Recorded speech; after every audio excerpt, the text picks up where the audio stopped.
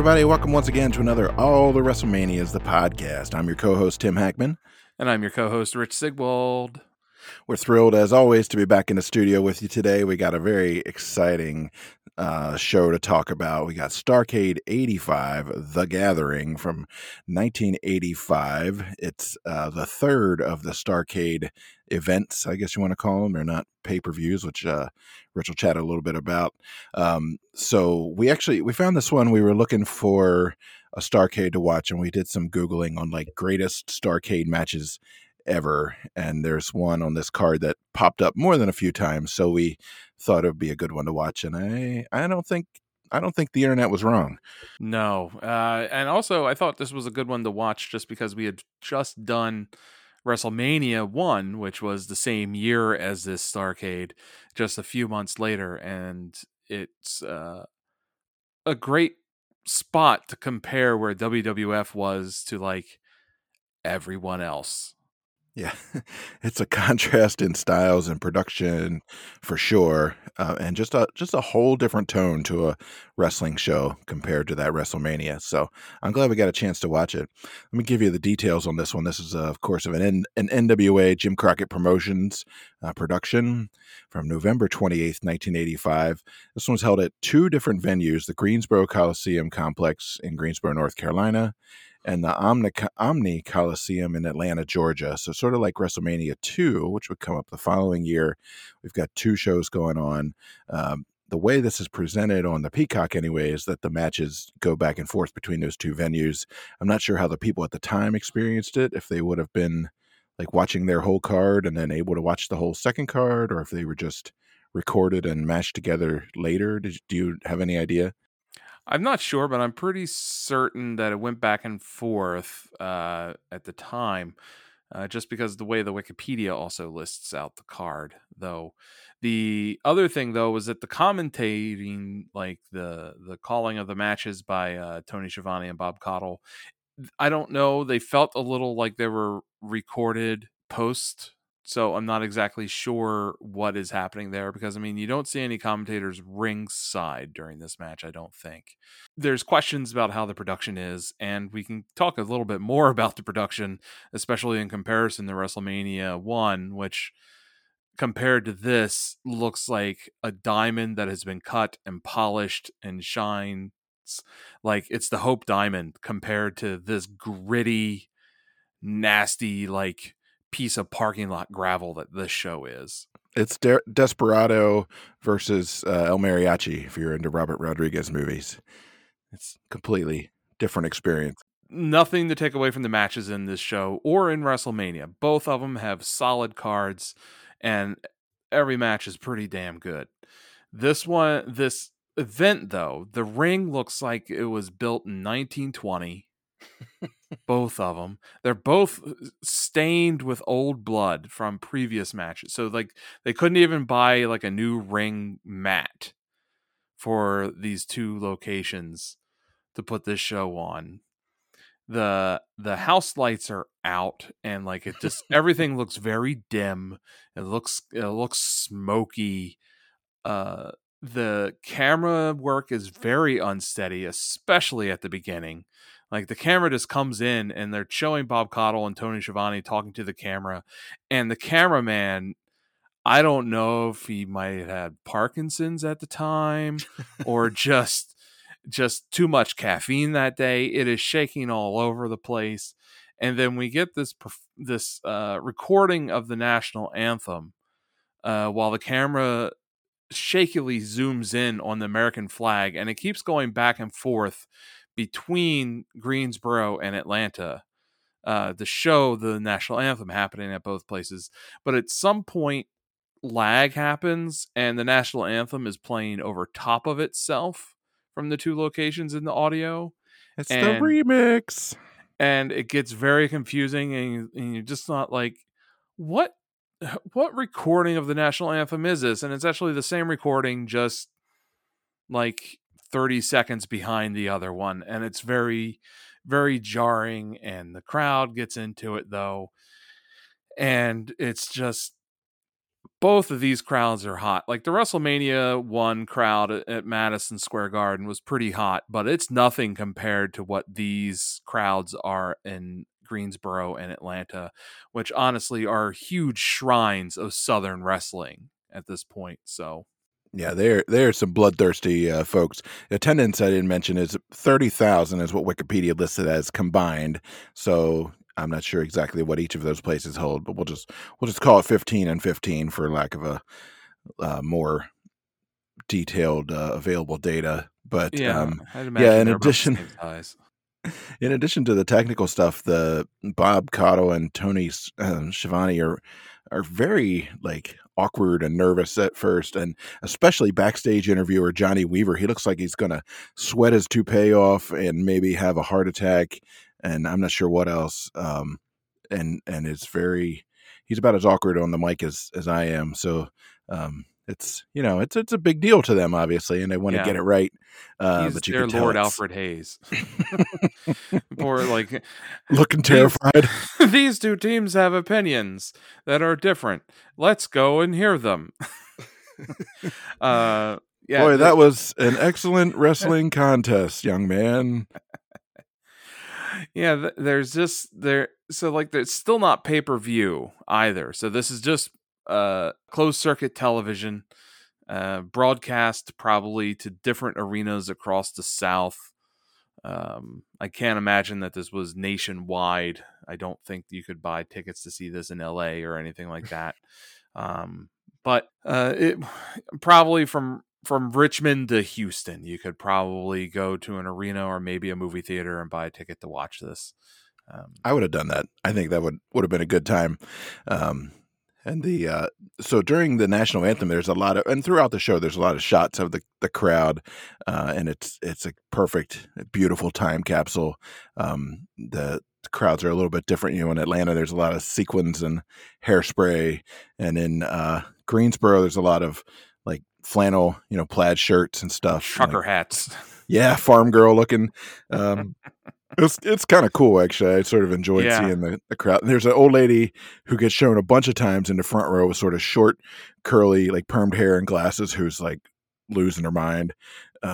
She wants everyone to get bloody and die. Yeah. There's also a couple of these crowd shots that just don't work because the house lights are off.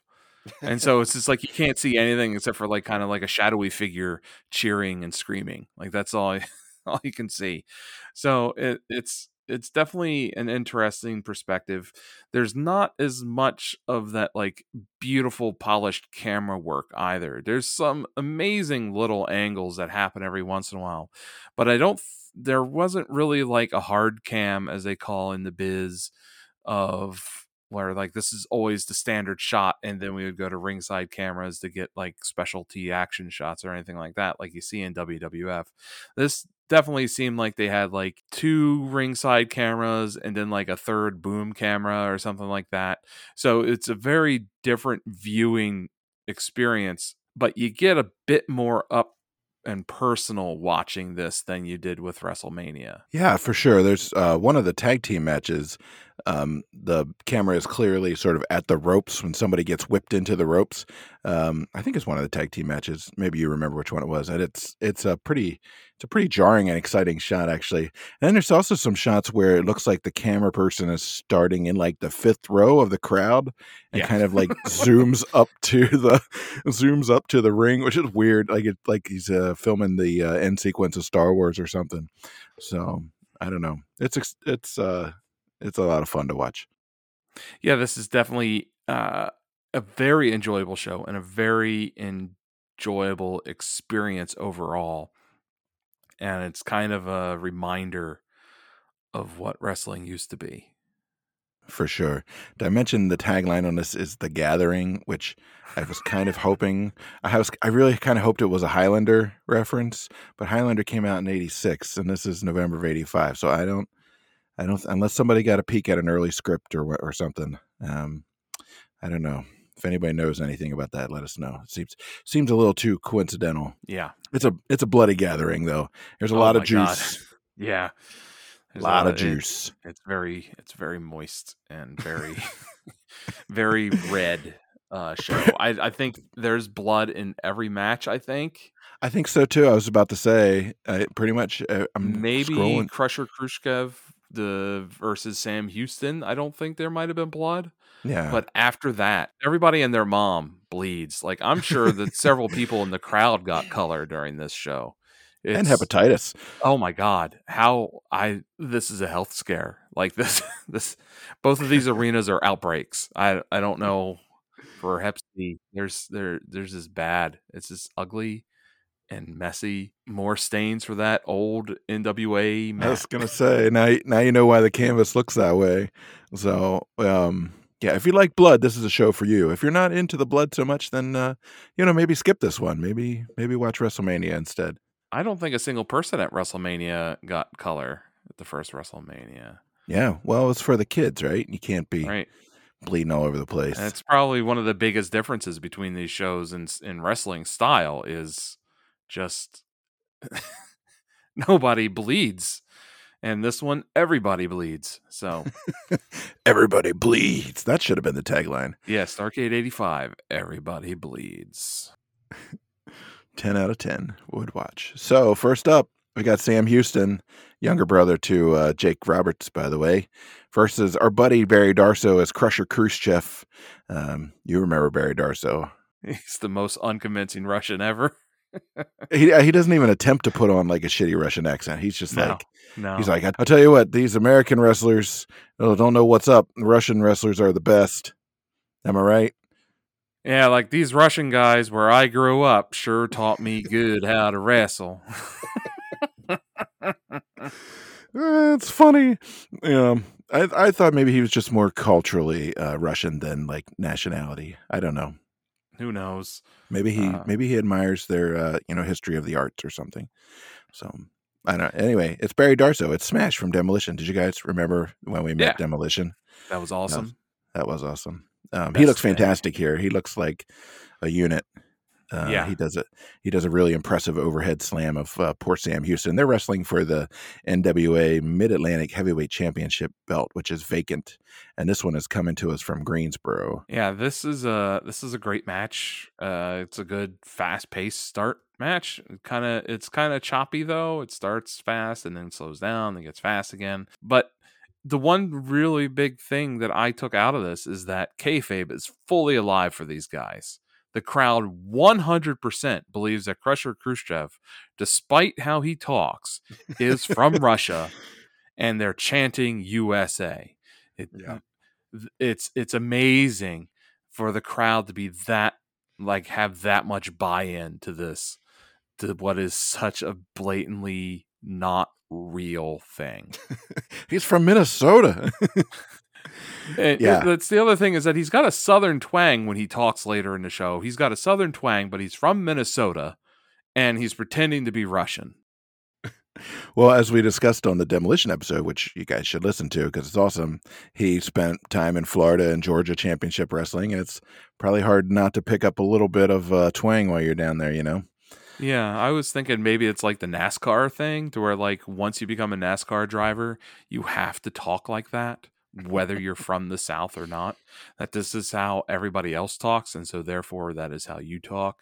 And so he's in the Southern Territories working. He needs to sound like he's from there, even though he's a Russian. Well, maybe it's a good theory. My theory was more along the lines of the military accent, the U.S. military accent.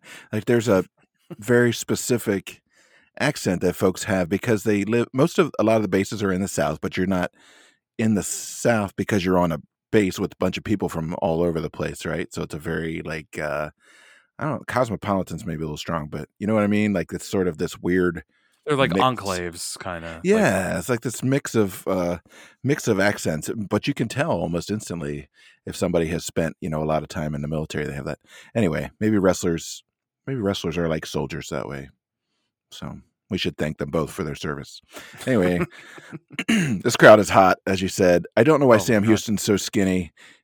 Did they not feed him on the circuit? Like, I kind of want him to. He's still young and up and comer here, so like he's probably on the potato diet like Stone Cold was, just driving 400 miles every night and eating raw potatoes in the back of his Honda Civic. And this has the classic kind of dusty like finish, to where Sam Houston lands his big bulldog, the running bulldog, but right before the ref hits 3, Crusher gets his foot on the rope, and Sam thinks he won the match, but he ends up getting blindsided by Crusher's signature move, the sickle, and gets pinned for getting the championship. And we have Crusher Khrushchev winning the championship. Yeah, the bamboozle. You That was a can't help fun but one. to be happy for him, even Yeah. though he's the heel. Like, for some reason, I was like, "Oh, good for him!" Like, I don't understand why, but I was just like, "Oh, Good for future Smash. We're yeah." we're Maybe it's glad. because I met him that I was happy for him or something. I don't Yeah. know. He talked about in one of those interviews that we read with him, he talked about how this was his favorite gimmick that he ever did. Obviously, he's wrong, and Smash was better, but he really enjoyed working as Crusher Khrushchev, and especially working with Ivana and Nikita Koloff and all the crazy like hour-long matches and stuff they had down there. He said that's where he really learned how to work. I would understand why this would be his favorite gimmick, and partially probably because he just has nostalgia, because he's super young, he's in amazing shape, and he's working with amazing talent. Sam Houston was great, and then like the Koloffs were great, but like he's also working in just like a promotion that is working with Buddy Landell and Ric Flair and Tully Blanchard and Magnum TA. Like, he's in a place of greatness at this point, you know? So I totally get it. It'd be really really easy to kind of rise to the occasion in that sort of environment. So next up on the card is Manny Raging Bull Fernandez versus Abdullah the Butcher, who's managed by Paul Jones. It is a Mexican death match from Atlanta. And what makes it a Mexican death match, apparently, is that there's no disqualifications, no stoppages. The ref is not in the ring, et cetera, et cetera. But to win, you have to climb the corner post and retrieve a sombrero. I'm not sure how to feel about that. But I did like the ref kind of giving his sort of ominous warnings at the beginning of the match about there will be no disqualifications. There will be no stoppages for blood. The referee will not be in the ring. He will be on the floor. So they're letting you know. Yeah, this Abdullah on his way to the ring seems to get very physical with a fan. I don't know if you saw that. He like jostles with him, and I think Abdullah was about to actually kill him until the police got in between them and broke them up. Like, why would you pick a fight with Abdullah the Butcher? Like, you can look at his face and tell that, one, he's not afraid to bleed, he's not afraid to get stabbed, and he's not afraid to stab you because he stabs himself all the time. That was not a wise choice. No, not at all. The man gets stabbed for a living. What are you going to do? Right. This is what a hardcore match should be, in my opinion. They literally like, oh, there's no rules. So Abdullah didn't care, and like the moment that bell rang, he went into his tights and got that sharp object that he always carries, like the fork thing. The fork, yeah. And he goes wailing on Manny, and then he goes and gets the timekeeper's hammer. Like, he's not fucking around. Like, that's a hardcore match. Like, oh, well, I can do whatever I want. I'm gonna kill the guy. That's what I'm gonna do. His name is the Butcher. Yeah, it's so much more believable. Yeah, no, he doesn't wait. Like he just goes immediately to the fork. He's just and Manny starts bleeding like crazy almost instantly. God, and like, then it's a nauseating amount of blood. It's bad. It's really bad. I wrote, "Sweet Jesus, this is some violence." Manny loses both of his boots, and they take turns braining each other with the boots, which is a really good spot. I enjoyed that. Manny does this impressive suplex of Abdullah that scared the living hell out of me. Oh my God, Jesus! That's brave of Butcher to be willing to go up as a man that big. I mean, he's not at his biggest at this point, but he's still a big boy. And Manny gets him up and suplexes him in a very quick snap suplex. He didn't there was no Goldberg holding him up for a minute and then slamming him down, but he got it. And I really liked the bit where Manny loses it and takes off his belt and starts whipping Abdullah with it. That was a great moment, and the crowd went went crazy for it. This crowd is bananas in both arenas. So this one is coming from the Omni in Atlanta, I believe. Yeah, that's right. So they're losing their ever loving shit over this match, and they should be, because it is violence and it's amazing. Well, after Manny loses his boots, he's got blood on his socks, like in multiple places.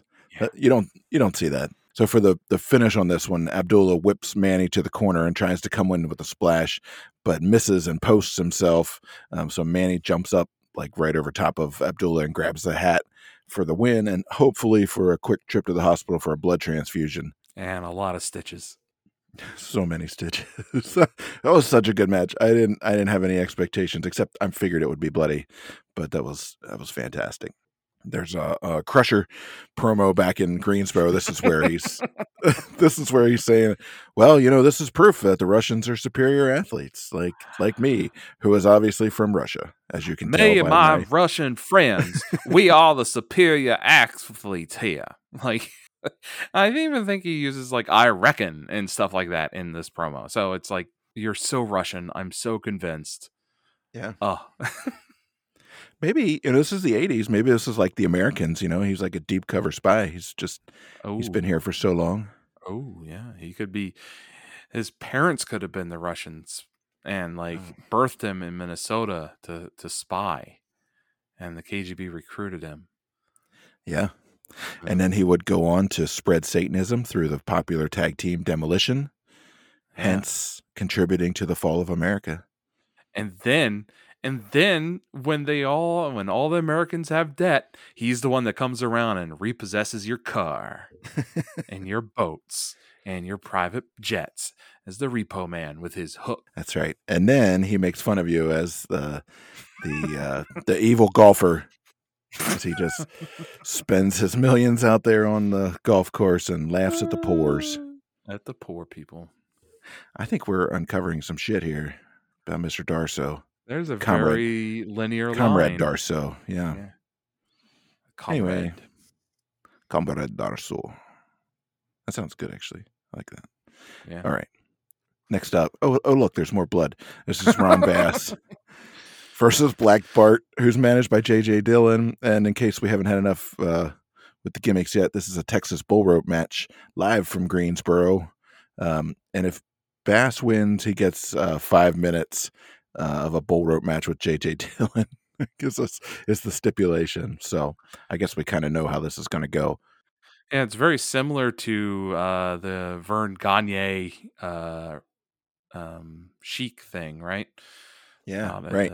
Yeah, if Greg can win his match, Vern gets his 5 minutes in the cage with the Sheik. So yeah, Ron Bass looks like an old school badass. Like, I wouldn't go in there with him on a bet.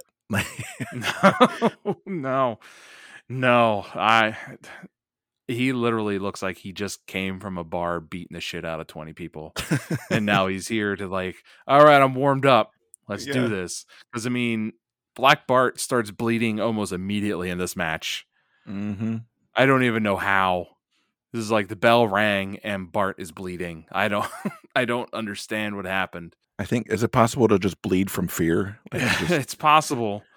Because at some point, Bart was bleeding so badly that Ron is covered in blood spatter from a cowbell shot. Gross. It's so gross. And they're really hitting each other with that cowbell. And God, this match, these two matches back to back is brutality and cruelty. And I'm impressed that they managed to keep viewers after this. It's so violent.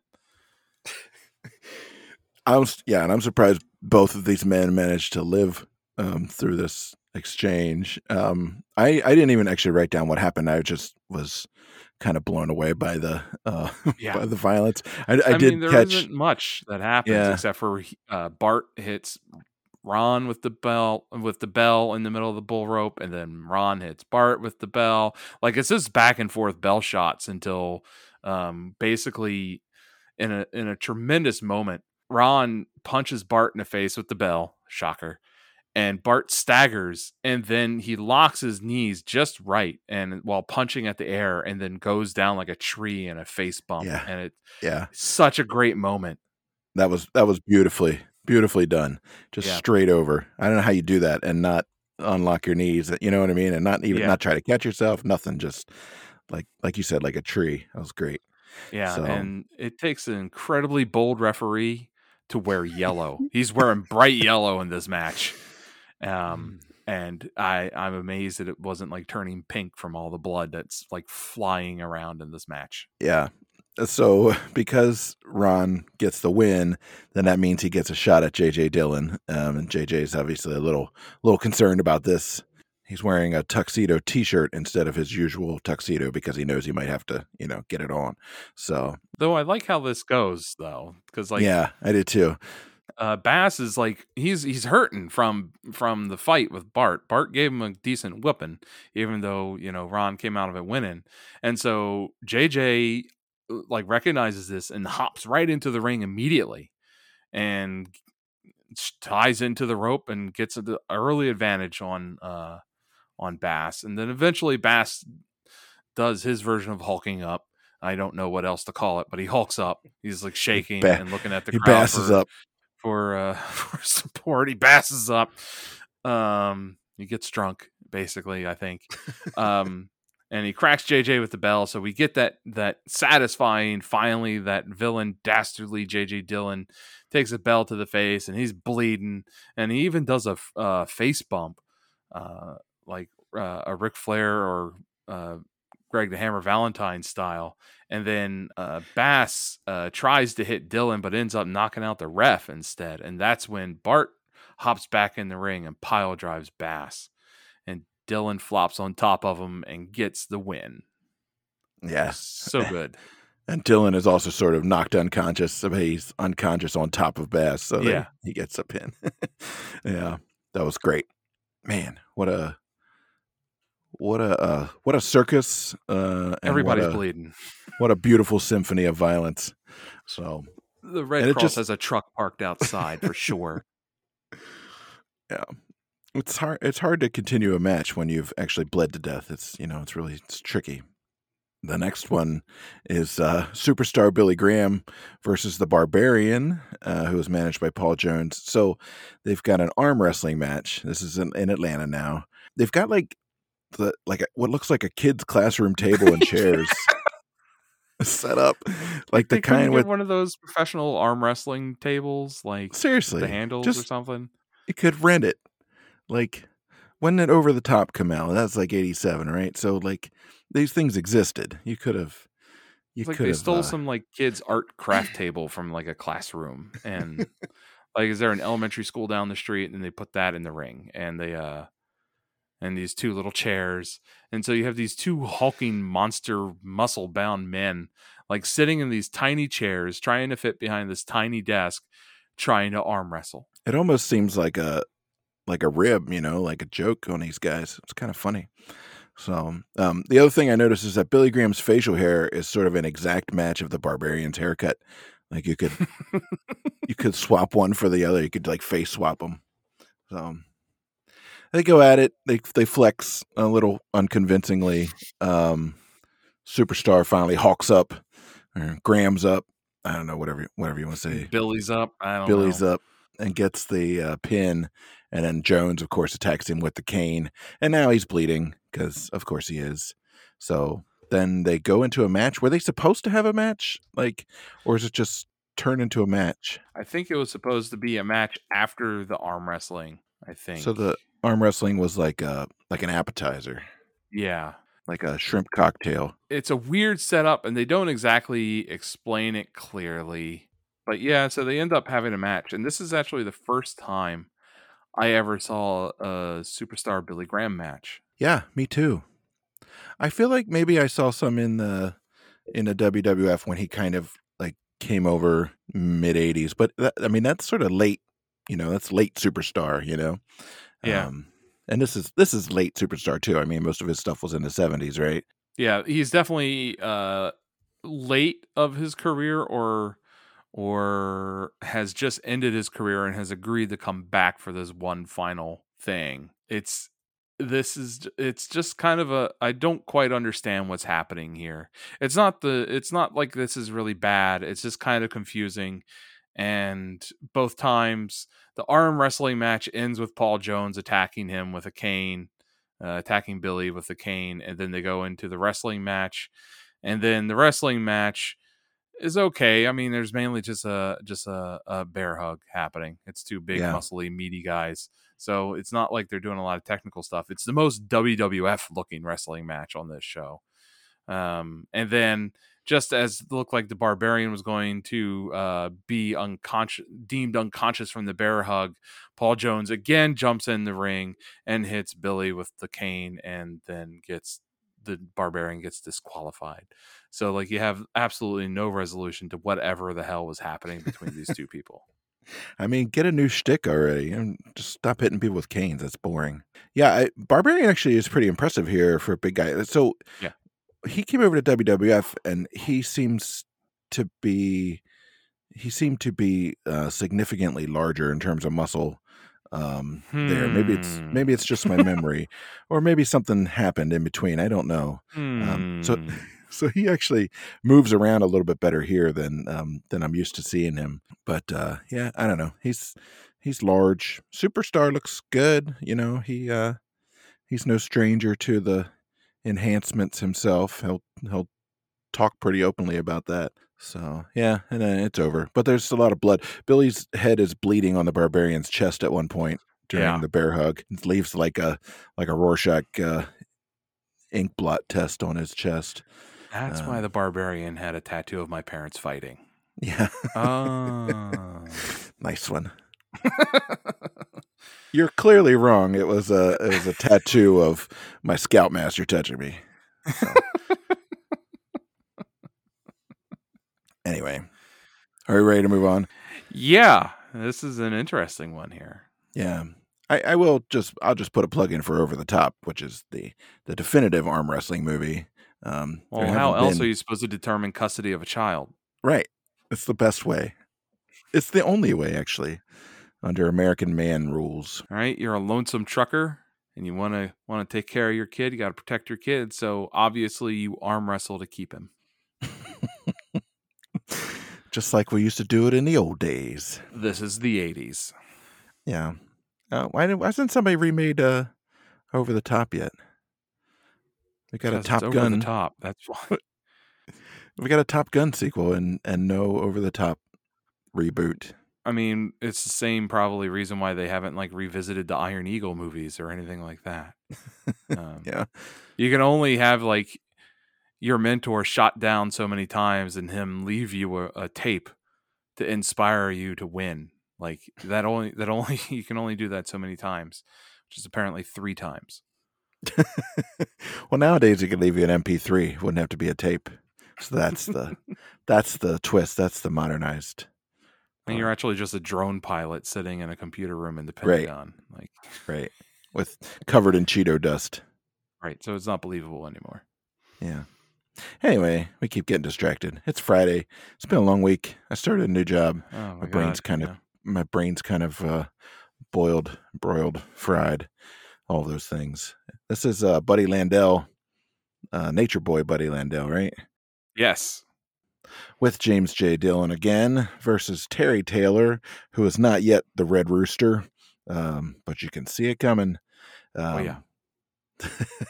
Dillon's got his head wrapped in bandages from an earlier escapade, so we know and he it's may legit. have stitches under there. It kind of looks like he might have had a few stitches, or they just put something under there to make it look like he has stitches. But it's very convincing.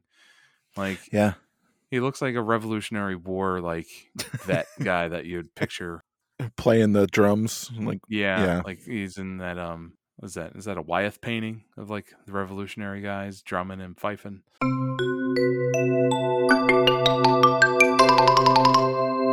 I was trying to reference the painting Spirit of 76 by Archibald Willard.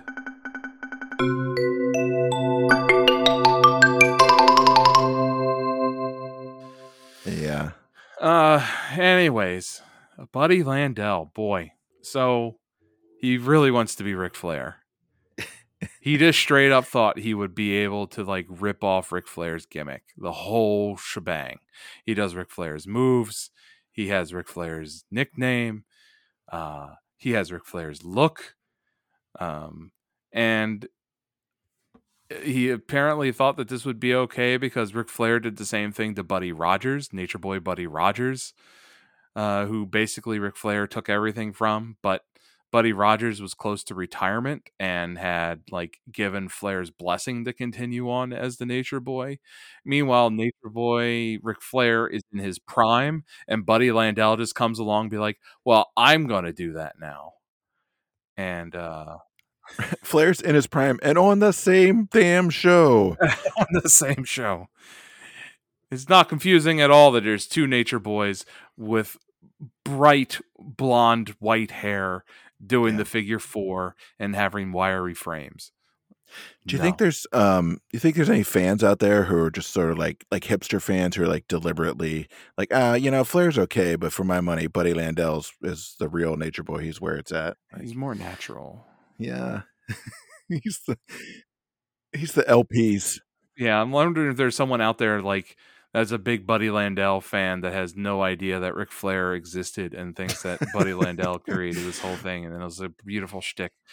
Or like if there's someone out there that like Buddy Landell is their favorite wrestler, and there probably is. I mean, I've never criticized people for having weird favorites. There was every movie and every book and every song is somebody's favorite. So I'm sure every wrestler has a fan that they're their favorite. So yeah, to those Buddy Landell fans out there, great. He definitely seems like a pretty talented guy, just not very creative. Yeah, I mean, he can work for sure. I mean, and he and Terry have a pretty good match here. Actually, I enjoyed it. Yeah. There's some stiff moves here. Terry hits him with this stiff forearm that looked like he about cleaned his clock. I thought Terry Taylor was going to wrap it up with that move, but he goes up to the top for a superplex and can't get Buddy over. So Buddy falls on top of him, and the ref, who got bumped a little bit earlier, wakes up just in time to get the 3 count and give the belt to Buddy Landell, which I didn't mention at the top is the NWA National Heavyweight Championship belt. Yeah, so Terry couldn't get the superplex to happen because JJ Dillon has reached in and grabbed his ankle. I don't know exactly how that prevents you from just falling backwards with someone up for a suplex, but okay, that's fine. There was 2 things that really stood out in this match to me, and it was that like Terry was in some sort of weird like headlock kind of thing with from Buddy, and Terry lunges forward just right, and it catapults Buddy's head into the bottom turnbuckle in a very nasty looking hit. And then after that, at some point, Terry just stands on Buddy's face. He just stands on it. And that was look, both of them looked rough along with that clubbing forearm that you talked about there. And the crowd did not like the result of this. Doesn't your toddler do the stand on your face move to you? Yes, he does. He does a stand, and then he sits on the back of my head and bounces like he's riding a horse. Nice. There might be a reason why I have the Shawn Michaels eyes now. There's, yeah. But yeah, the crowd is not happy with the result of this match at all. Yeah, at all. Well, they know Buddy Landell is a crock of shit, and the poor man's Ric Flair. They ain't having it. The crime against Nature Boy is now the champion, and the crowd doesn't like it. It's bad news. It's unfortunate. There's a similar finish actually with the next match with somebody grabbing somebody's ankle, and it's not entirely sure how it actually affects things, but this is not to spoil or anything. This is the Minnesota Wrecking Crew, Ole and Arn Anderson, versus Wahoo McDaniel and Billy Jack Haynes. I'm not sure how those 2 guys got teamed up here, but this is for the NWA National Tag Team Championship. Billy Jack Haynes, Jesus H. Christ. First of all, he looks exactly like Dr. Death Steve Williams, but maybe larger, maybe, I don't know. They're both He's a bit huge. Slimmer, but taller, I think. I don't know, but he's a big son of a bitch. Yeah, he's an absolute unit. His trunks just say Oregon because I don't know why. Actually, Uh, he's from so Oregon. I think it's good to point out here that the reason why we're not really sure how these different moves are if these like cheat grabs from the outside of the ring are helping or costing people the match is because we don't actually see them happen during the match. We don't, because the camera work and how bad everything is shot most of the time, you can't see these cheating maneuvers happening until they show us the replay after the match and go, oh, so that's why he couldn't kick out. The dude's holding his leg from outside of the ring. He can't get the leverage to kick out. But you can't see that happening when it's actually happening. So Yeah, like the heat that is happening with the viewers is delayed because we got to wait until the replay to see the cheat. yeah. The camera angles are not great. So I thought actually when the first time I watched this through, I had to wait for the replay. I actually thought that Ole had nutshotted Wahoo at the end there, Yeah. but actually he just grabs his ankle so that he falls over. Because if a grown man grabs your ankle, you fall over. It's like immediate. It's just a fact. Yeah, so this match also has the entrance stuff. I'm not exactly sure. I can't find anything saying that the Peacock did it or maybe this was done for the DVD release. But there's definitely some like what sounds like entrance music being dubbed over with other entrance music, or something is weird because Wahoo and Billy Jack definitely come out to a synth like instrumental version basically of Party Like It's 1999 by Prince.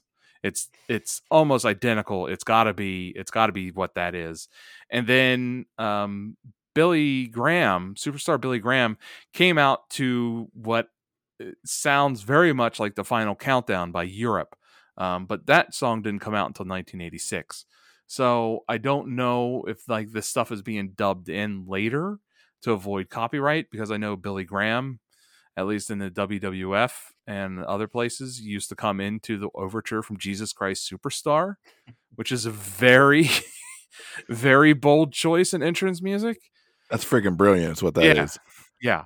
I don't know if Wahoo and Billy Jack also had ripped off entrance music, but the that Prince, it's definitely Prince esque Party Like It's 1999 esque entrance music, and so I don't know if Peacock is doing this or if the NWA did this when they released the VHS/DVD, or maybe this is actually what they've been playing in the arena. I don't know. I don't think it was for superstar Billy Graham, but it might have been for um, Wahoo and Billy Jack. So Yeah, yeah. It's interesting how the sort of the music stuff plays out, and it's a little difficult to tell what's original and what's been kind of fixed in post by the Peacock. So, but no, this is a fun match actually. Wahoo McDaniel, they work on his arm because one of his big things is his chops. And so they're trying to, disable that arm so he can't chop the shit out of him. Hey, spoiler alert, he still chops the shit out of him. oh Like, my god, those chops. like at various points, both of the Andersons will have, one arm and he just has one free arm. He's just whacking on their chests.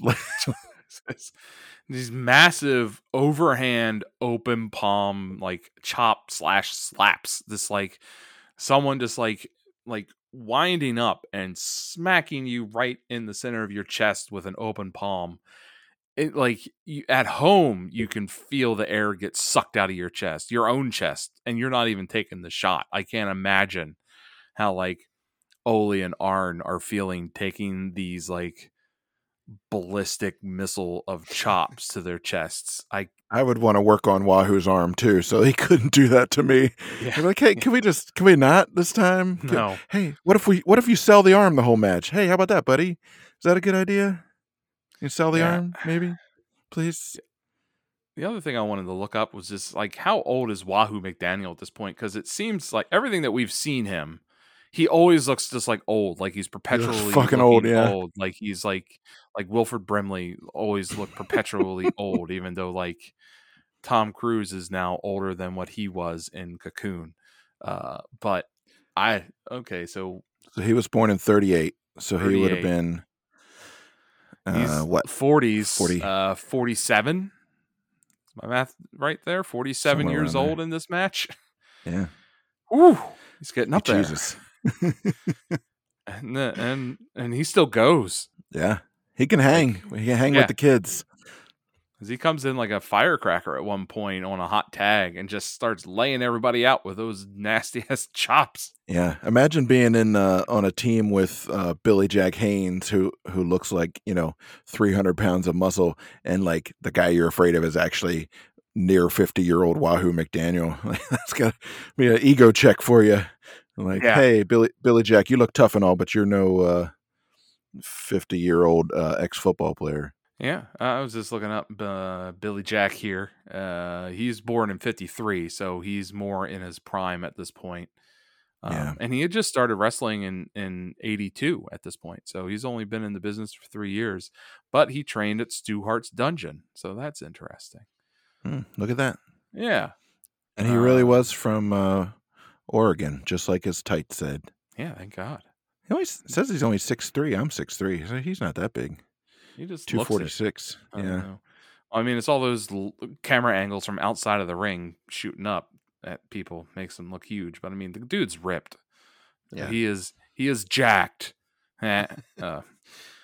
So for the finish on this one, Wahoo backs Arn into a corner. Ole's on the floor outside of the ring, and he kind of grabs Wahoo's ankle, and then Arn knocks him over, and Ole sort of hangs on to Wahoo's foot so he can't kick out of the pin. So it's sort of a dirty finish. The Minnesota Wrecking Crew retain the titles, the NWA National Tag Team Championship. The crowd is also not pleased with this one. No. And this is one of those moments, again, where I always ask about wrestling rules. So, like, sometimes as they treat the ropes as like the plane, like it's a plane, like the touchdown line in football, like the goal line, as long as that ball touched that area at some point going across the goal line, it counts as going into the end zone. Now, sometimes in wrestling, just having your legs underneath the rope to the outside of the ring counts as being out of bounds. But sometimes they make you actually have your foot on the ropes or something touching the ropes to be out of bounds. And so at this point, Wahoo would have to have his leg out of the ring for Ole to be able to hold it. But it still counts as a pin. It's still good. It's one of those little inconsistencies that irritate me a little bit in pro wrestling. Is that rule right there? Is this like, did he break the rope lane, or does he actually have to touch the ropes? So, Wonder if this is one of those NWA versus WCW things. it might be. I don't know. I know the NWA at this point still has the rule to where your tag partner is only allowed to break up a pin for you once. If he does it again, the ref can disqualify your team. So I know that was an NWA rule, and they actually mentioned it in this show. But I don't know about this whole like you must touch the ropes as opposed to just breaking the plane of the ropes to have a break or the pin to not count. So I don't These are know. important. Yeah, I don't know either. Important questions. This is important for my enjoyment. Internet, figure it out for us. Send us a note. There's a promo with Buddy Landell and JJ Dillon afterwards. He's doing his Ric Flairist. He's okay on the mic. I don't know. I didn't fall asleep, but I also wasn't particularly moved. No. He's excited about winning. I got that much. So. Yeah. And I'm excited about this next match, which is a doozy. This is one of the ones that popped up on a bunch of people's best ever Starrcade matches lists, and so that kind of led us to watch this show, and it's pretty good. This is Magnum TA versus Tully Blanchard, who's with Baby Doll. It's an I Quit steel cage match for the NWA United States Heavyweight Championship. And hot damn. Yeah.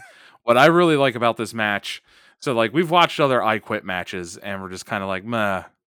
But this one, what makes this a really great I Quit match is that your opponent needs to hold the microphone in your face and force you to say it. So it's not like the ref like holding the microphone and like Roddy Piper, what do you say? What do you say? What do you say? And Brett versus Bob Backlund. What do you say? Come on. Do you quit? Do you quit? No, you got to like beat the crap out of your opponent, walk over and grab the microphone that still has a cord. It's not like wireless or anything because it's mid 80s. So you got to drag the microphone across the ring and hold it in your downed opponent's face and make him say I quit. And it makes some really great dramatic moments in this match with that whole concept. Yeah, lots of drama, lots of screaming, and lots of blood, of Yeah. course. Both of these guys look like absolute studs, especially Magnum. Like, we talked a little bit off the air about, how seeing him here in such amazing shape, and he's clearly, next level, right? There are the mid-card guys, and then there are the guys who are going to be stars, and go about as far as you can go. And Magnum was one of those guys. Of course, not too long after this, he had an accident that sort of made him unable to wrestle again. And it really, makes you a little bit sad to, think about what was lost there. So his story is kind of a tragic one. But there's also a really great contrast between him and Tully. So he's, Magnum is sort of a golden god. He's got that blonde perm and the mustache, and Tully is sort of shorter and kind of dark haired and very furry, and so they look like stocky and like a little stocky and like beefy, and they look like they're just meant to hate each other and to go at it hammer and tongs. Yeah. There's a third stud in this ring. Did you recognize the referee? Who was the referee? Earl Hebner. It's a Oh, young was Earl it? Hebner. Yeah. I don't know if I noticed. It's like one of his first like televised matches, apparently. Wow. So yeah, like, and just like how I talked about how like Abdullah and Manny, like that's how you do it. Like you just go for the kill. And like that's what these guys do too. They immediately go into like a bar brawl, like rolling around on the floor, on the mat, trying to get in cheap shots on each other. They're fighting. It's supposed to look like a fight. It's a fight. And they start bleeding quick. Just like every other match, someone starts bleeding fast. Yeah, and like so it's in a cage, and so we're in the period of time now to where the moment anything on your body hits the cage unintentionally, you bleed. It just breaks your skin immediately. It's very unsafe. It's got barbs. It's probably rusty. I mean, if you looked at the ring, you're not going to be surprised that cage is also unsafe. So, and there's some just great moments in this match, and then there's some moments that take you out of it, such as when the young Earl Hebner decides to do a microphone check after the first you quit. He then taps on it and blows into the microphone, and then puts the microphone back down. Check 1 2. Check 1 2. Is this thing on? I quit. Check. Yeah, no, they get at it. I liked that sort of, like you said, that bar brawl. It looked like two guys like trying to fight, because that's what happens when two guys actually fight. They end up kind of rolling around on the floor awkwardly, like Yeah. it doesn't happen like in the movies. That's what it actually looks like. And they just freaking go for it. He totally works on Magnum for a good long time. There's some test of strength kinds of stuff. There's a bit where he sort of like picks Magnum up by the hair, and you can kind of see him like calling moves into Magnum's beautiful mane. He's like talking into the top of his head, Yeah. to call the next moves. So at some point, are we ready to talk about the chair, or did you have something else? Well, no. Like one of the first checks to see if Magnum would quit, Tully brings the microphone over to them and holds Magnum by the back of his hair and is like, "Do you quit? Do you quit?" And Magnum's like, "No, get off me!" And then Tully just starts bashing him in the head with the microphone, like it's a real fight. It's so good, and all of the like their timing of coming around to asking was also really good. It just wasn't constant. It was like, okay, well then I need to beat the shit out of you some more. And they would go at it some more, and then they would suddenly it would get turned back around, and then Magnum's asking Tully, "Do you quit?" And he's like, "No." And then he starts choking him with the wire to the microphone and stuff. Like, it's crazy. And then like there's a couple wrestling moves, but for the most part, it's just punching the shit out of each other. Yeah, And and there's I really appreciate when he bashes him with the mic because you can hear it's like boom, boom, boom, yeah, boom, like through the PA. Like for someone this that gets into the sound of a wrestling match, it was so good to hear boom, boom, boom, boom with these shots. Like it adds authenticity to it. Like he's hitting him. You can't yeah. necessarily tell how hard he's hitting him, but he's really hitting him with that microphone. Yeah, it's amazing. So then at some point, somebody tosses a wooden chair into the ring, and it breaks into about a dozen pieces when it lands in the ring. But there's a really conveniently broken off sharp piece that Tully grabs and starts going to work on Magnum. And he's sort of like holding the pointed end over Magnum's head and like pressing it down and pressing it down. And he's like almost got it, and they fight it off, and like it was beautiful. It was Um, terrifying. That yeah, part is so scary. Like, what if like they're sweaty and bloody? Like, what if Magnum's arm slips a little bit? Tully's like giving full force into trying to drive that shard into his eye. Like, if Magnum's grip slips a little bit, like he's losing an eye in this match. He might die. Like Tully could just fall forward by accident a little bit, or like a slippage with that shard from the chair is going to kill somebody. It's insane. It's yeah. just insane. It's so scary. Like There's no kayfabe in that one. no. Like the crowd could have seen Magnum TA die in this moment. Like they could have just like it just would have been like I don't know. You didn't watch Game of Thrones, did you? No. No. So like there's this one big there's a big duel between um one guy from one kingdom who's like fast and got a spear and this other guy that's just called the Mountain, right? And Okay. so he's the fast guy with the spears landed a couple shots and he's taunting the guy because he looks like he's got him down. But then the Mountain just grabs the guy's head and starts squeezing it out of nowhere and it explodes and like the crowd just goes silent watching this fight. Like he just crushed his face. And it's like something like that could have happened in this moment. Like just one little slip and that chair is going through Magnum TA's face. I had a flash forward, I guess, to Die Hard 2, where he fights the guy outside the church in the snow and ends up stabbing him in the eyeball with the Oh icicle. yeah. Yeah. So, could have been the same thing. Yeah. So, yeah. So eventually Magnum gets out of that and reverses it, and he gets the sharp piece of the chair and goes to work on Tully and I guess grinds down close enough to the bone to make him finally say that he quits. Yeah. Um, Oh. oh, it's gratuitous. Yeah, and like the crowd explodes again. Just this crowd is the hottest crowd that we've seen in probably any of the shows that we've watched. It's insane. And you can definitely tell that we're in the South because there is a dude in the front row in overalls, farmer overalls, and no shirt.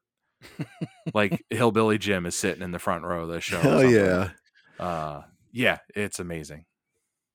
So Magnum gets the win and the belt there. It's a Pyrrhic victory because he's down a couple of pints. I'm not sure he's going to be able to move his arms or neck tomorrow, but it's a rough one. It's an amazing match though. Whoever Yeah. again the internet is always right. So That I'm was trying that to X remember song. like this match was set up because they had another match that they both passed out of in at like the 45-minute mark of the match, I believe. They both Mm. like collapsed and the ref did a double count out on them. And so the only way to resolve their feud now was they would have to fight to make the other person quit in a cage. And that was the only way the match would end. Well, now I kind of want to see that other match. Yeah. So Hmm. I want to say that might have been at a Great American Bash, possibly. All right. Anyways, Well, we'll get to Googling. Yeah, for sure. Fantastic. The next match is Jimmy Valiant and Miss Atlanta Lively, who we'll talk about in a minute, with Big Mama versus the Midnight Express, Bobby Eaton and Dennis Condrey, managed by Jim Cornette. It's an Atlanta street fight. The Midnight Express's music, we will say it every time, is freaking amazing. yeah, It's this is a dubbed in version of their actual theme song. So their actual theme song is like the song from the movie Midnight Express. This is like a dubbed in generic version of it. It's not quite right. And so this is another one of those moments where I'm like, Did Peacock do this? Did Jim Crockett Promotions do this? Is this actually what they played in the arena that night because they already didn't have the rights to it? Like I don't know. It's questionable what's happening here. So Yeah, whatever's going on. So the midnight. for real, what the hell is going on with this match? What is going on? It's a circus. So Bobby and Dennis from the Midnight are in tuxedos, as is Cornette. Why? We don't know. We don't know. Atlanta street fight. Jimmy Valiant, the Boogie Woogie Man, of course. His partner is Miss Atlanta Lively. So the Boogie Woogie Maniac, whatever. Nobody cares. He is a maniac. Oh my God. I don't know. So the lead into this must have been, I didn't look this up, must have been some sort of gimmick where they're like, the Midnight Express is like, okay, we pick your partner for you, and we're going to pick a woman, right? Haha, it's hilarious. So they bring in Miss Atlanta Lively, who, spoiler alert, is rugged Ronnie Garvin. Fist of Steel. The worst drag outfit you've ever seen in your life. And then they proceed to just like, I don't know what happens. Some stuff. Yeah, I thought Miss Atlanta kind of looked like Don Morocco, to be honest, in this match. Like I don't know what's happening. So I did look it up, and I found an interview that's one press agency or whatever did with Ron Garvin, and they specifically asked him, like, why'd you do the Miss Atlanta Lively gimmick? And he's like, it made money. I kind of was like, well, we can try this. I was willing to do it, and it went over big with the crowd, especially with the Boogie Woogie Man, Jimmy Valiant. And he's like, it made money. I did it a bunch of times. Every single time the crowd went crazy, I got more bookings. I made me money. That's all what this business is about, right? Making money. So it was a very interesting approach. Like Ron Garvin was willing to dress like a woman, like wig, ugly sweater, fake boobs, skirt, everything to make money. It's hard to argue with that logic, honestly. Yeah, for real. Yeah. I would I don't know. I guess there's no way for a match like this to not be a circus, but it is a circus. They're throwing like powder at each other at various points. There's some nice moves on the concrete that were pretty serious, and the crowd really pops for those. Yeah. Valiant does twitching. He twitches every time he takes a big shot. Just like Hulk Hogan. It's kind of uncomfortable. He gets hit with some brass knuckles. Ronnie Garvin, dressed as Miss Atlanta Lively, gets color and is bleeding like crazy, which is just so weird looking. And then there's powder. Everybody's covered in powder. The Midnight Express are wearing prom tuxes that are falling apart. I don't even think I've wrote down who won. I think Miss Atlanta Lively and Jimmy Valiant won this match. They did, yeah. I don't think anybody really wins. There's no winners here. Yeah. So the Wikipedia results say Bobby Eaton attempted to jump from the top turnbuckle onto Valiant, but Lively caught him with a European uppercut, and Lively then pinned Eaton to win.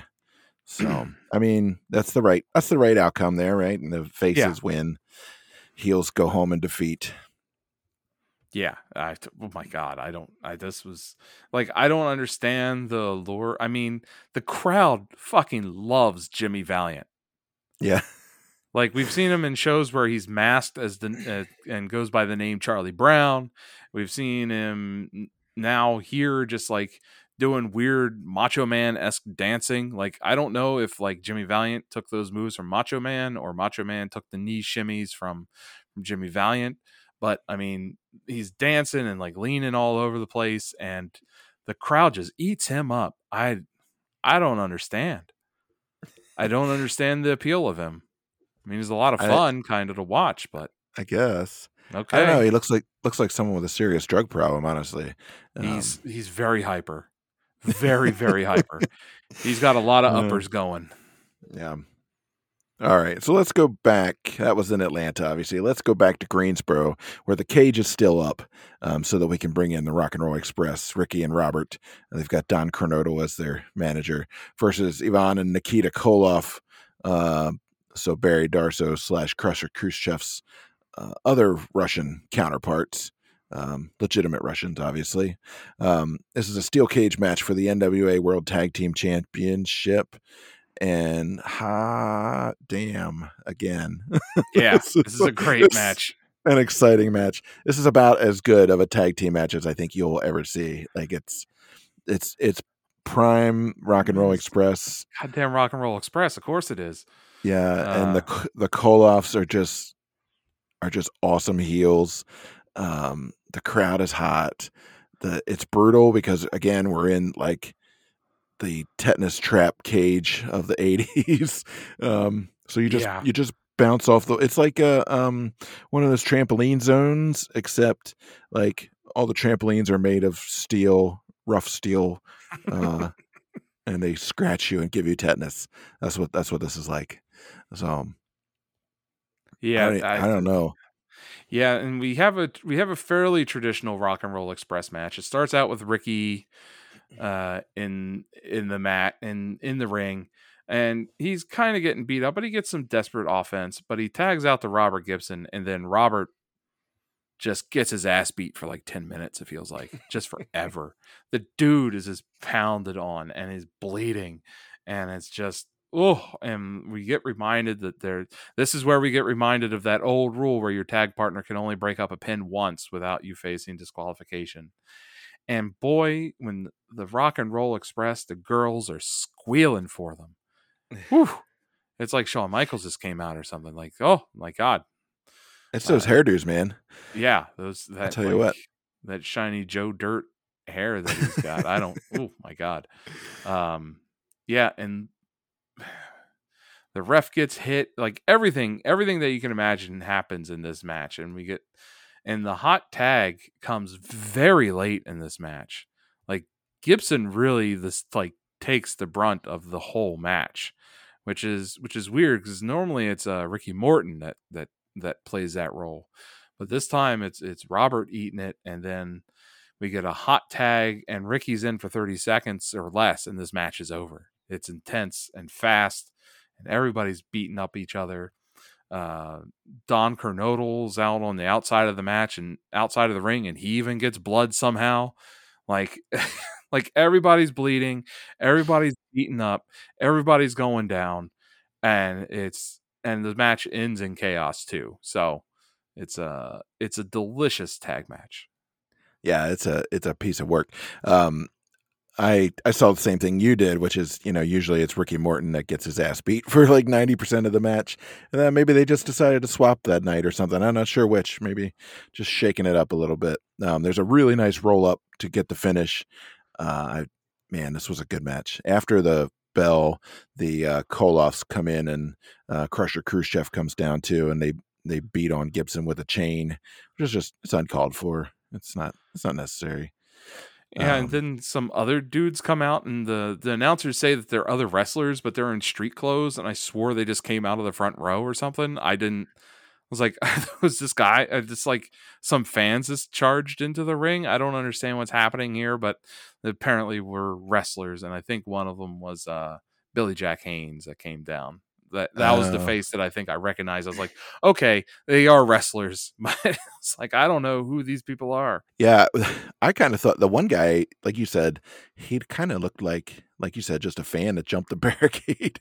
And especially because they take him out pretty quickly and kind of brutally. I'm like, oh, maybe they just clock that guy for, some fan going, get off my Rock and Roll Express after he's put down like 5 Miller High Lifes. He's got to defend the Rock and Roll Express from him. You get off my Ricky. So get off my Ricky. You need to put that in the promo for this match or for this episode. Get off my Ricky. All the WrestleMania says, get off my Ricky. Anyway, no, this is a good match. If you like tag team, actually, even if you don't like tag team matches, you should watch this match because then you'll realize that you're wrong and you should like tag team matches. Are we ready for the main event, I think? Oh, yeah. I think so. So we're headed back to Atlanta for the finish, right? Is that right? Yeah.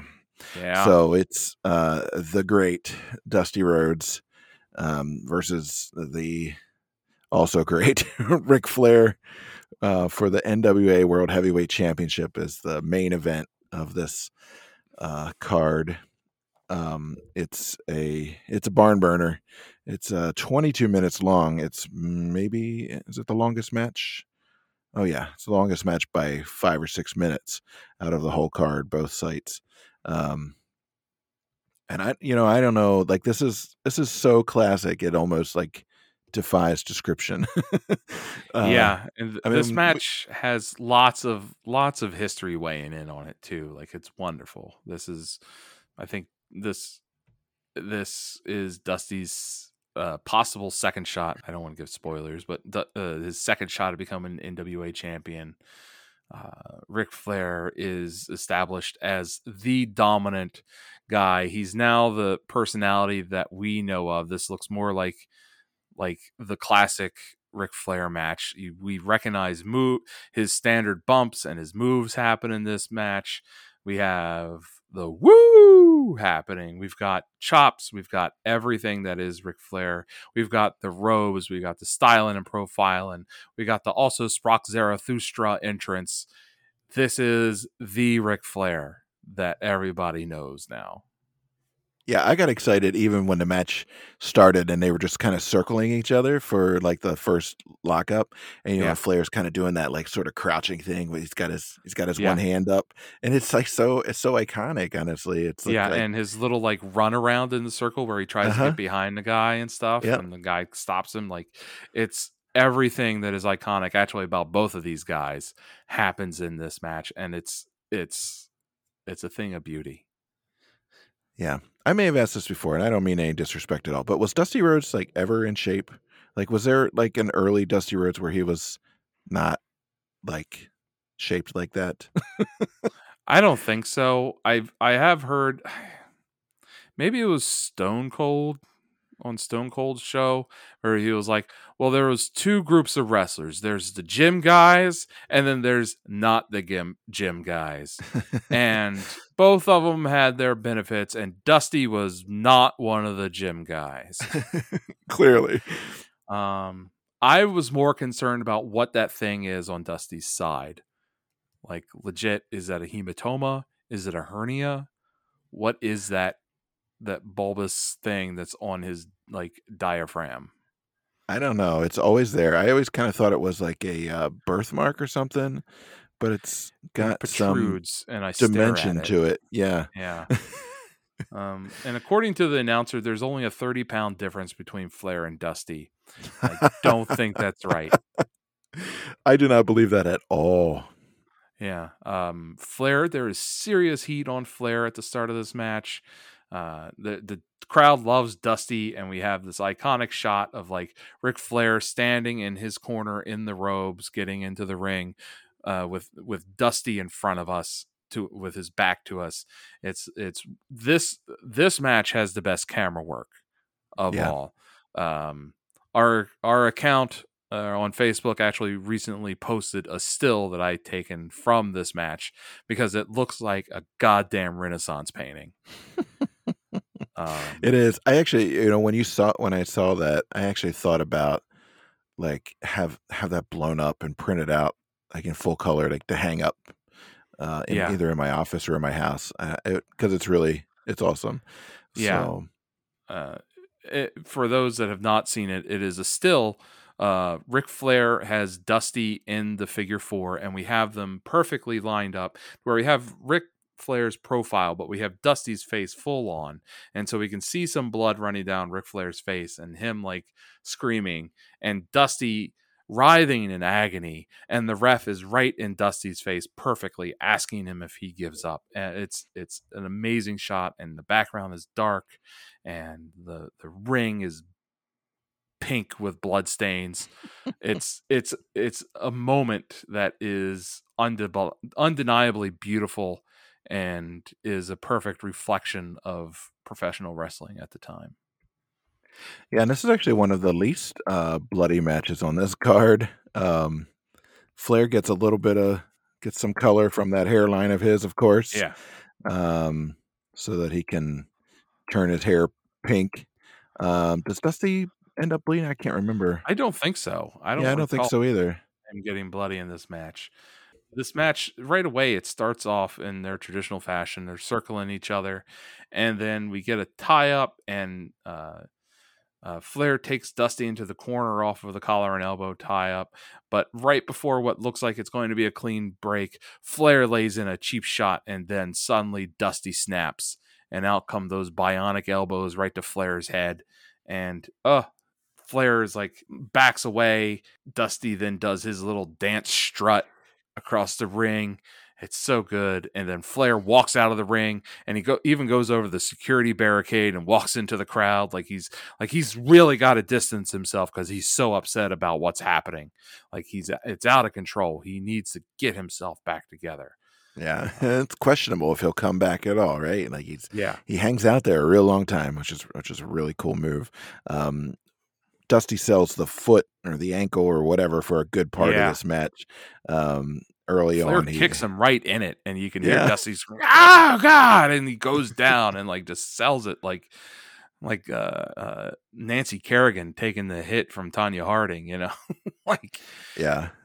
Well, and so obviously good.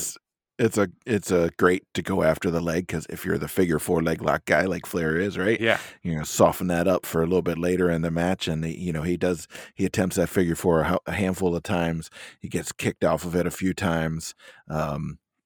Rhodes kind of hurts his ankle some more in the act of getting Flair off of his legs. so that's a nice little story they're telling throughout. yeah, and They there's this one moment where Dusty Flair is trying to get Dusty into the figure four, one of the first ones. And you can hear Dusty scream, "Oh shit, Flair!" Like with great vocals on both parts. Dusty is working over Flair's leg at some point to try and disable the figure four, and we have Flair screaming, "Oh God! Oh God!" Like that classic, just like Flair, like shrill agony scream. It's so good. It and Yeah, and we have Flair climbing to the top rope and getting caught by Dusty. We have Flair flipping over the top rope. We have Flair flipping over the top rope and then running like a maniac to the cross turnbuckle to climb up and then getting caught from that.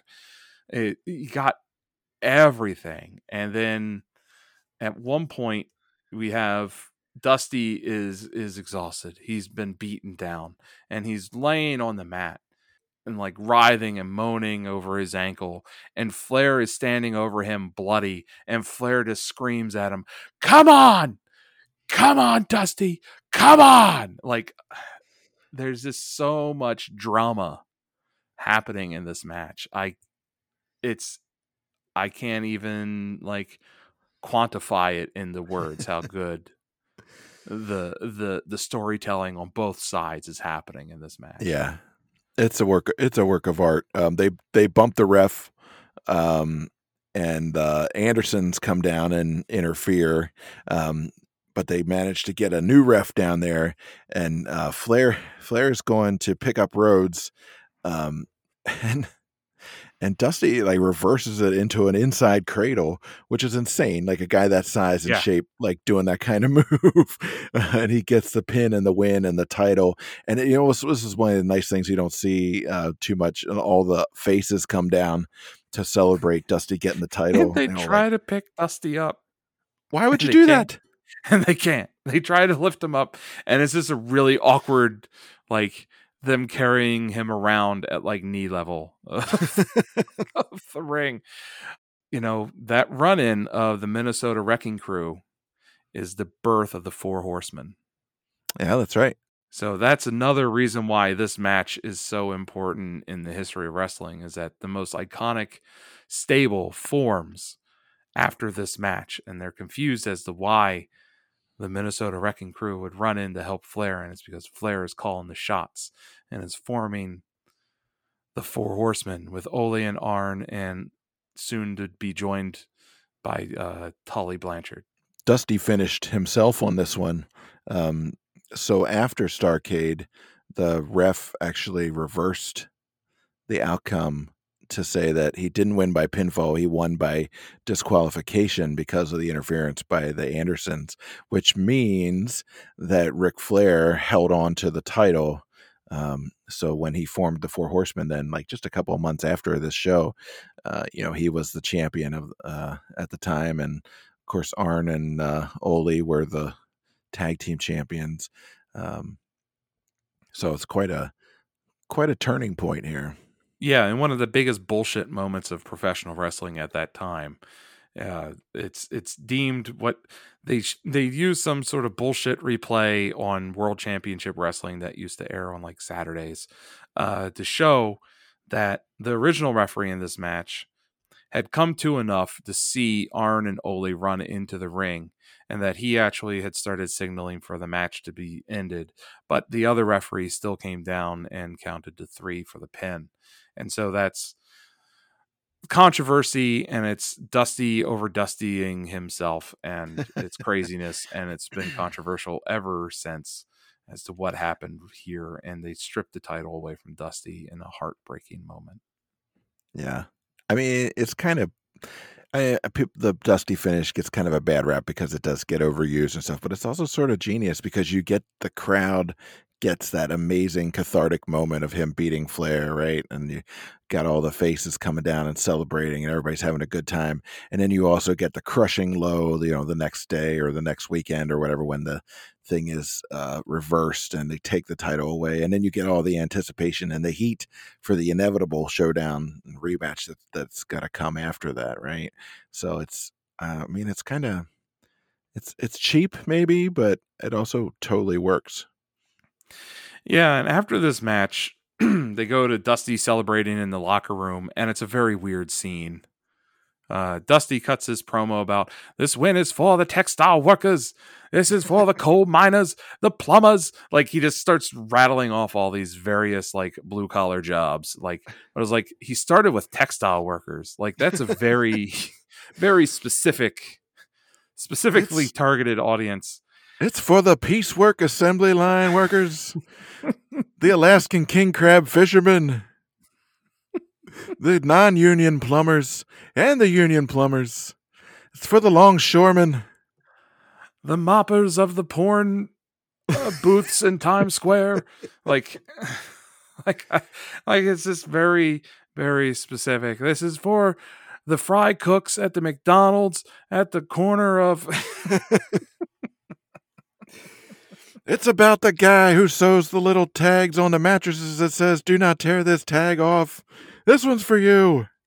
This is for product inspector number 63, 64, 72. You guys did a great job on my coat. Thank you.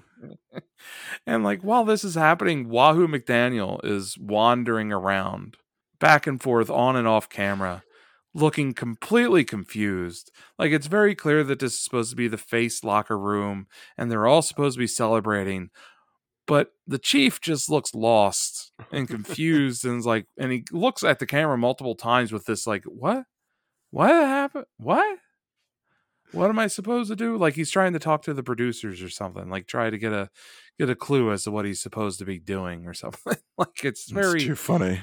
It's very weird. And then there was another guy there that I thought was Tully Blanchard multiple times. And like, why would Tully be there?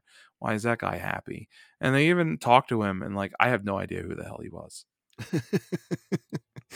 That was product inspector number 76. Yeah. And then the last thing that we get is like Bob Caudle and Tony Schiavone summarizing up the event, and both of them holding on to the very large phallic microphone in a very weird bromance kind of way. Like they're both grabbing the microphone and like holding it and pulling it towards each other to talk, but like they don't know who should be holding the microphone, and it's very like uncomfortable, awkward moment between them that's just like, are you guys okay? Like Springsteen and Little Stevie singing into the same mic. Yeah, and it was also very reminiscent of like in Talladega Nights, and Ricky Bobby wins that race and he's like, I don't know what to do with my hands, and like his hands just keep coming. Well, you just put them down on your side. I don't, but my hands, I don't know what to do with my kind of thing. Like they're just like, they don't know what to do with holding the microphone. Who should be holding the microphone? Whose microphone is it? What should we do? So we'll just both hold it. It's kind of funny. So we don't do full show, reviews and ratings for these non-WrestleManias, but we do usually best and worst match and oh shit moments. Did you have a best match for this one? It's got a few Dusty good and Ric choices. Flair. Dusty and Ric Yeah. Flair is the best match. It's right up, like it's Tully and Magnum are right behind it, and even Abdullah the Butcher versus Manny Fernandez is very close too. But I think I got to go with Dusty and Flair. They just put on a show that that we're all lucky to have ever seen. Yeah, that would be my pick too. I would put Rock and Roll Express up there in the top 3. I don't know, it's tough. Like if you're picking a top 3, then one of this really amazing matches got to get cut out. But I would put the Rock and Roll Express up there. My worst one would probably be Superstar Billy Graham versus the Barbarian, just because it seems like an afterthought. And like you said, the finish is the same as the arm wrestling match, which just happened, 5 minutes previously with Right. Paul Jones whacking him with the cane. Not that there's anything wrong with the match necessarily, just it didn't do anything for me. That match, it kind of felt like one of those, like it's more like they brought Billy Graham out as like a visiting celebrity kind of thing. More like it felt like more like like what you would see on WrestleMania as like a celebrity spot kind of thing, as opposed to like an actual booked wrestling match. I think for my worst match it's probably going to be Terry Taylor versus Buddy Landell. I don't know. I just wasn't feeling that match. I didn't get it. I didn't like it. I just didn't get behind it. I couldn't feel it. So I think that's where I'm at. I just I felt no investment into that match. Yeah, I can see that. The other one that was just too much of a mess to really appreciate was that Midnight Express thing with Ronnie Garvin and yeah, whatever that was. I just enjoy that one because it's so much fucking chaos. It's just crazy. It's weird. It is out there for Southern wrestling to be featuring a cross-dressed Ronnie Garvin. It's interesting maneuver. It's a bit more liberal than what I would expect from them. This is like it's like the NWA's version of a drag queen story time, kind of. I don't know. Weird. It borders on performance art. It really does. Yeah, it does. Like, why are they in prom tuxes? Why is Miss Atlanta Lively dressed like she's ready to go down to the grocery store? Why, like, what is happening? Why is Jimmy Valiant got a weird beard and a ponytail and shimmying his knees all the time? I don't understand what's happening here. There's a lot of powder. Yeah. Why is Big Mama so hot to be called Big Mama? Like I was thinking like more like Big Mama Thornton kind of big lady was gonna come out, and it's this kind of smoking hot lady. Anyway, that was. Did you have an oh shit moment? I mean, there were a lot of them. Yeah, oh I shit! mean, Look at the blood. Yeah. Oh shit! Look at Ron Garvin. Oh shit! Look at the blood. Oh shit! I think Abdullah the Butcher's really trying to kill Manny. Oh, like, I think my oh shit moment actually is going to be that moment of that first moment where Tully Blanchard asks Magnum if he wants to give up, and when he refuses, he starts pounding on his face with the microphone. That moment just got me so much. It's because I'm into the audio of it as much as like the visuals and the performance, and that was just a genius moment. And I'm sure they just thought of doing that like in that second, and they don't realize how artful that was and how amazing of a dramatic moment that was. And so I think that's going to be mine. Yeah, that's a really good one. I think mine was probably Abdullah going for that fork like immediately after the bell rang. So this is the second match on the card and the first match on the Atlanta portion of the show. So this is top of the show. Like, this is not, 11:30 p.m. This is, probably 8 o'clock, maybe even earlier. And he's just pulls out a goddamn fork and starts stabbing Manny in the head. And then who proceeds to just spurt blood all over the ring for the next 8 minutes or so.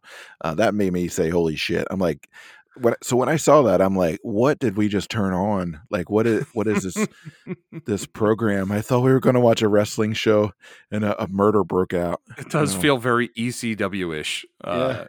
at least near the beginning with that match. Is this like, this makes me kind of like think of that Danny DeVito meme from It's Always Sunny, where it's like, well, so I started shooting.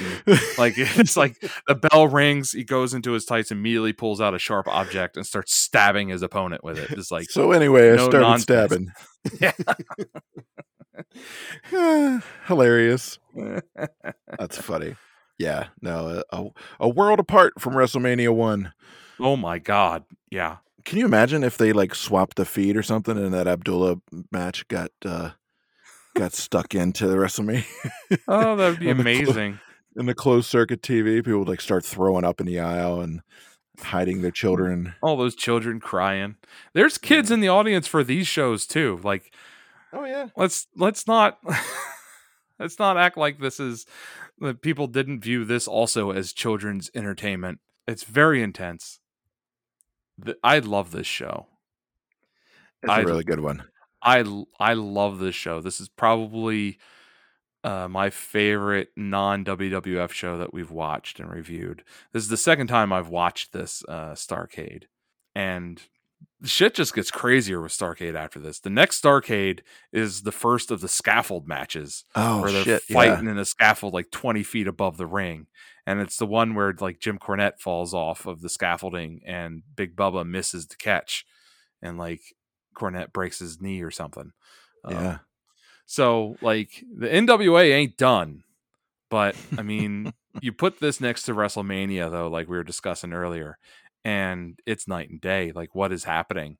How are both of these things called wrestling and sports entertainment when one is dirty, aged looking, smoky, and blood everywhere, and the other one has Muhammad Ali and Liberace? Like, yeah, I was just looking at the WrestleMania 1 card and trying to imagine, which of those matches. So I feel like the Iron Sheik and Nikolai Volkov versus the U.S. Express could have fit on, this card, right? It's the closest one, yeah. That's probably the closest one. But then after that, it would just get a little weird, like Hulk Hogan and Mr. T versus Paul Orndorff and Roddy Piper. I mean, people would have watched and cheered for Andre the Giant versus Big John Studd, of course, as Andre would get over anywhere. Right. But like Ricky Steamboat versus, well, I don't know, Ricky Steamboat, he's always good. Yeah, it's a total sort of different set of expectations and aesthetics. Yeah, I mean, they would never. I think the mentality is definitely different between the promotions here, to where I don't think the NWA would have tolerated Mr. T coming in and then also putting that like celebrity non-trained wrestler into the main event. Sure, they had Hulk Hogan carry it and stuff like that, but none of those matches look like an NWA match, except for maybe that US Express and the communist match. Yeah, communism translates for sure. Yeah, I mean, it's such a different product. It's really crazy. And like I said in the previous episode, I finally really understand what like my barber growing up and like some other people that I knew that watched wrestling said, well, WWF's wrestling and WCW and NWA is wrestling. Yeah. Like, I finally understand what they're talking about. That like one presents in a much more legitimate fashion than the other. Even now, even at this point, 85, WWF wrestling looks so much different than the NWA wrestling. And it's crazy. And yeah, I can understand why WWF would eventually win, because I mean, that WrestleMania looks so much more polished and such more of a finished product. How can you How can like, if you're trying to draw in new fans, how can you not be more drawn to that than this that has a dude drawing a knife the moment the bell rings? Oh, another guy pounding the other guy in the face with a microphone. Two dudes tied together with a bull rope fighting each other. Like, how can you like, it's not as, this is much more nuanced and much more of a focused audience than what WWF. It's almost like, what's the difference between like WWE and AEW now? Yeah, I mean, I was just thinking actually one of the the most telling things is the steel cage match here is like is chain link fencing basically, right? And like it's all rough edges and stuff.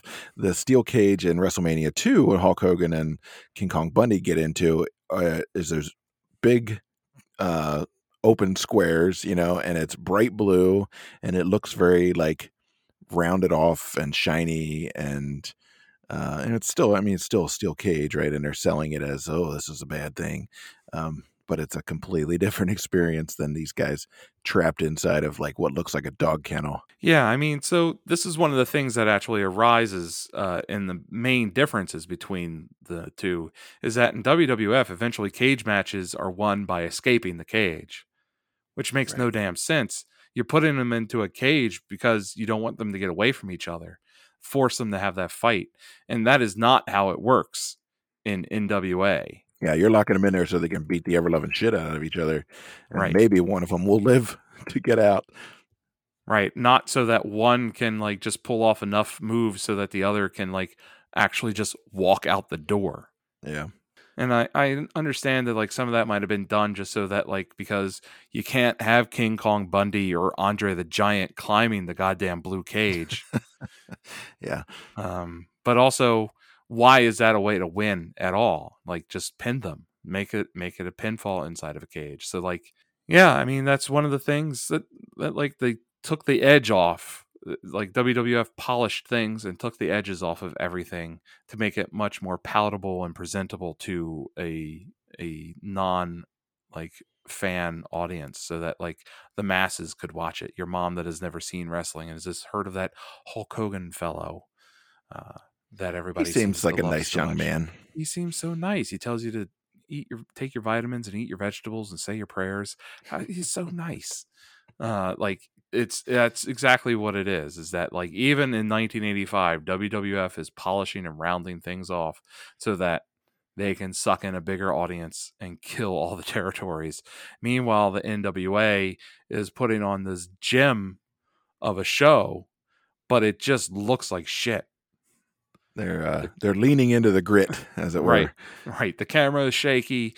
The ring is dirty, and it's like the auditorium definitely seems smoky. The crowd is rough. Liberace's not there. Everybody's bleeding. The Rockettes aren't there. People are bleeding. Your biggest celebrity is superstar Billy Graham. It's totally a different approach to it.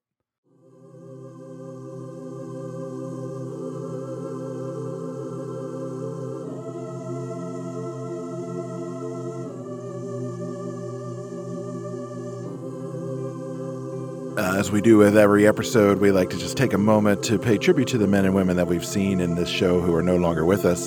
So our in memoriam section for Starrcade 85, The Gathering, includes backstage interviewer Johnny Weaver, outlaw Ron Bass, nature boy Buddy Landell, Don Carnodle, Yvonne Koloff, manager Paul Jones, Wahoo McDaniel, beautiful Bobby Eaton, and of course, the American Dream, Dusty Rhodes.